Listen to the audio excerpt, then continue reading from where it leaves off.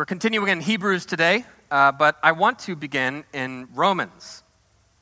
In Romans chapter 12, this is following 11 chapters of complex and deep theological discourse. We are called to offer acceptable worship to God. Acceptable worship to God. Present your bodies as a living sacrifice, holy and acceptable to God, which is your spiritual worship. That word, acceptable, ought to sound familiar. We encountered that same word last week. Hebrews chapter 12. This is following 11 chapters of complex and deep theological discourse. We are called to offer acceptable worship to God. Let us offer to God acceptable worship with reverence and awe, for our God is a consuming fire. Romans 12, offer to God acceptable worship. Hebrews 12, offer to God acceptable worship. What is acceptable worship? What does it mean to worship God acceptably? Well, to be sure, our liturgy matters. It matters to God what we do together on the Lord's Day. The songs we sing, the prayers we pray, our hearts and our attitudes and our wallets. But our passage today is not about liturgy, at least not directly. Our passage today is mostly about what happens outside of the liturgy. It's about what the liturgy is meant to produce in us, namely, Christian love. You see, good theology and good worship produce Christian love, or they aren't good. Romans and Hebrews are two of the most theological books in the Bible, and both books insist that proper theology and acceptable worship exist within this symbiotic, two-way, give-and-take relationship with the daily practice of Christian love. Proper theology feeds and is fed by Christian love, or it's a noisy gong. Acceptable worship feeds and is fed by Christian love, or it's a clanging cymbal. In both Romans and Hebrews, this call to offer acceptable worship is immediately followed by a long list of ethical guidelines. Acceptable worship involves discernment, humility, sober judgment, unity, love, hospitality, purity, and on and on. It keeps going. But not only does acceptable worship produce these things are also prerequisites for acceptable worship. Meaning, when we enter into worship on Sunday morning, it matters to God how we spent the previous 6 days, and it matters to God how we will spend the next 6 days. We do not worship in an ethical vacuum. We worship as people who have, to varying degrees, both succeeded and failed throughout the week to live up to our calling. And so we cannot worship acceptably while living unacceptably, while living lovelessly. So with that said, let's read our passage for today. Hebrews chapter 13, verse 1. Let brotherly love continue. Do not neglect to show hospitality to strangers, for thereby some have entertained angels unawares. Remember those who are in prison, as though in prison with them, and those who are mistreated, since you also are in the body. Let marriage be held in honor among all, and let the marriage bed be undefiled, for God will judge the sexually immoral and adulterous. Keep your life free from the love of money, and be content with what you have. For he has said, I will never leave you nor forsake you. So we can confidently say, the Lord is my helper, I will not fear. What can man do to me? Acceptable worship means loving your brothers and sisters in Christ, loving the stranger, loving your brothers and sisters in prison, loving your spouse with purity and fidelity, and not loving money, but rather learning contentment. Acceptable worship produces these things, and acceptable worship requires these things. Acceptable worship feeds these things, and acceptable worship is fed by these things. We'll take each one of them in turn. Number one, let brotherly love continue.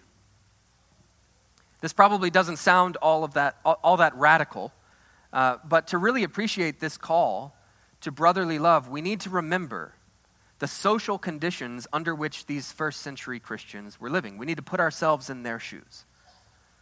Imagine a scenario in which public Christian worship is made illegal in the city of Houston. Christians are hated and mistreated by many of our neighbors. They plunder our homes, they vandalize our church buildings, and the government turns a blind eye to the whole thing. It has become terribly difficult for a Christian to hold down a job. Bishop Clark is in prison for preaching the gospel. Maybe Andy too. Definitely not me. For the original audience of the book of Hebrews, the situation on the ground was something like that. So it's not hard to imagine that they would need to be reminded. Hold fast. Do not neglect to meet together. Encourage one another. Run with endurance. Strive for peace. Let brotherly love continue. More than ever, keep being a family. More than ever, keep loving one another like brothers and sisters. Be supportive, be encouraging, be generous. Fight for unity. Number two, do not neglect to show hospitality to strangers, for thereby some have entertained angels unawares. Now, having been reminded of the social conditions at this time, this one actually does sound pretty radical. It's one thing to show hospitality to our friends and family. It's another thing to show hospitality to the poor, the crippled, the lame, the blind. But it's still another thing to show hospitality to people who may turn out to hate us for our faith, or maybe even turn us over to the authorities. The author of Hebrews says, yes, go on loving. Go on showing hospitality, even under those conditions. Why? Because the only thing worse than persecution is persecution that successfully snuffs out Christian love. The only thing darker than a society that hates Jesus and his people is a society in which the light of Christian love is no longer shining. When the world gets dark, the light of Christian love becomes all the more important. So do not neglect to show hospitality to strangers. And verse 2 adds, because you never know, in your hospitality you may be entertaining angels. And this is a reference to Genesis 18, which we just read. It's the scene where Abraham shows hospitality to a group of strangers who turn out to be angels. And in our gospel reading today, Matthew 25, we're told something similar. We're told that Jesus himself comes to us incognito.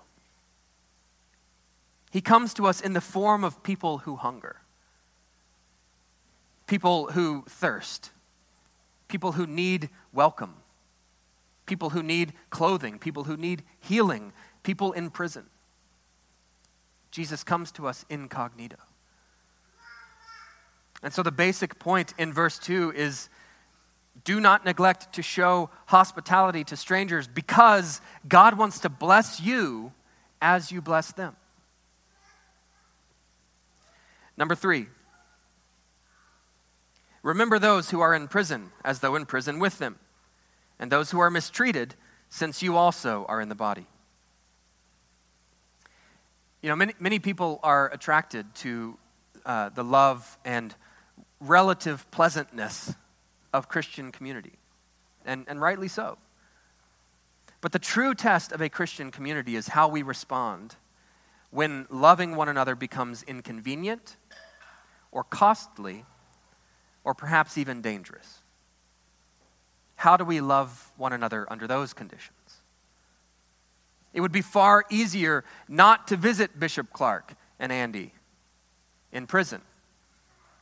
Because to visit them in prison would be to put a target on our own backs, right? But under those social conditions, the author of Hebrews calls us to remember and tend to our brothers and sisters in prison, to pray for them, to meet their needs, to advocate for their release. Truly, to expose ourselves to greater suffering for the sake of solidarity. Again, we are the light of Christ. Hiding from the darkness just allows the darkness to grow. When the world gets dark, the light of Christian love becomes all the more important.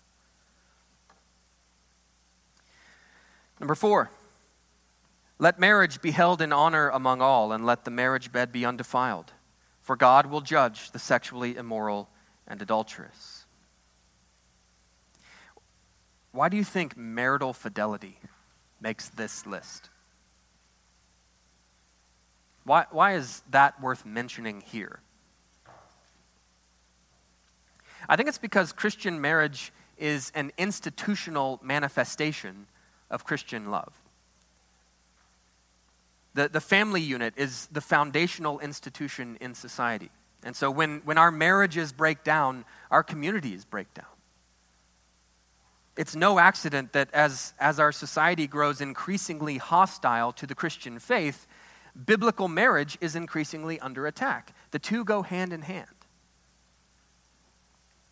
If healthy Christian marriages preach the gospel, if healthy Christian marriages are by their very nature living expressions of the gospel, then it makes sense that the enemy would want to undermine healthy Christian marriages.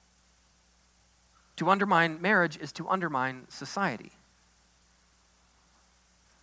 And so when husbands and wives break faith,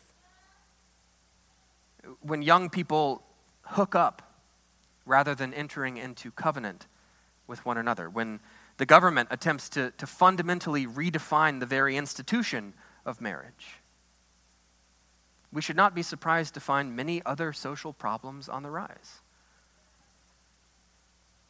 You see, the Bible is very insistent about this whole kingdom of God thing. And it's to that end that we are instructed to honor the institution of marriage. Let marriage be held in honor among all. Among all. Honoring marriage by no means dishonors the unmarried. We can all honor the institution of marriage no matter our marital status, because we can all recognize that, again, healthy marriages preach the gospel, and healthy marriages are the bedrock of healthy societies. And so Christians do not denigrate marriage. We don't disparage it along with our culture. We don't toss it away when the fire of infatuation flickers out. We keep our vows. We wait until we're married to live together. We refuse to participate in a dehumanizing hookup culture. We recognize that the kingdom of God has an enemy, and that enemy has mounted an open assault on the institution of marriage. And so we must not retreat on these issues. Because according to this verse, God will judge the sexually immoral and adulterous. And so to retreat on these issues is to passively permit the decay of our society. To passively watch as our neighbors run into judgment. That is not Christian love. Number 5, keep your life free from love of money and be content with what you have. For he has said, I will never leave you nor forsake you. So we can confidently say, the Lord is my helper. I will not fear. What can man do to me? When social conditions are oppressive, it can be tempting to stop meeting together, tempting to stop loving one another like family, tempting to stop showing hospitality, tempting to keep our distance from those in prison. And of course, it can be tempting under those conditions to hoard our resources, to pinch every penny rather than sharing with those in need. Christians don't have to do that. The logic in this verse is pretty simple. Everything you have is yours because God has provided for you. And that same God has promised never to leave you, never to forsake you. And so when he asks you to share what you have, do not fear. Just do it. Keep your life free from love of money and be content with what you have. Never seek contentment in the next dollar. Always seek contentment in the previous dollar. If you always seek contentment in the previous dollar, you will always be growing ever more content. But if you seek contentment in the next dollar, you will simply never know the joy of true contentment. So again, these are the things, these are a few of the things that make for acceptable worship. Loving the Christian family, loving the stranger, loving those in prison, loving your spouse, not loving money. Our liturgy is important. But even a perfect liturgy would still be unacceptable without these things. If the Bible were to have an appendix in the back with a detailed liturgy, or if Jesus were to speak audibly from heaven and tell us exactly what he wants us to be doing on Sunday mornings, we could follow those instructions with precision, and our worship would still be unacceptable to God apart from Christian love. For 12 chapters now, the book of Hebrews has presented complex and deep theological truth. But the fruit of all of this complex theology is not complex. It's difficult, but it's not complex. As those who have been granted access through the new covenant to the throne room of God by the blood of our great high priest, we are to be loving, hospitable, loyal, pure, and contented. That, more than anything, is what makes our worship acceptable. Pray with me. Heavenly Father, you have loved us perfectly, completely. You have adopted us. You have brought us into this broken yet beautiful family. Jesus, you have been the perfect loving brother to us. Please teach us to love like you, to give of ourselves like you. Holy Spirit, we invite you to dwell richly within our church. Produce in us the fruit of Christian love, and even more so when days are dark. In the name of the Father, the Son, and the Holy Spirit. Amen.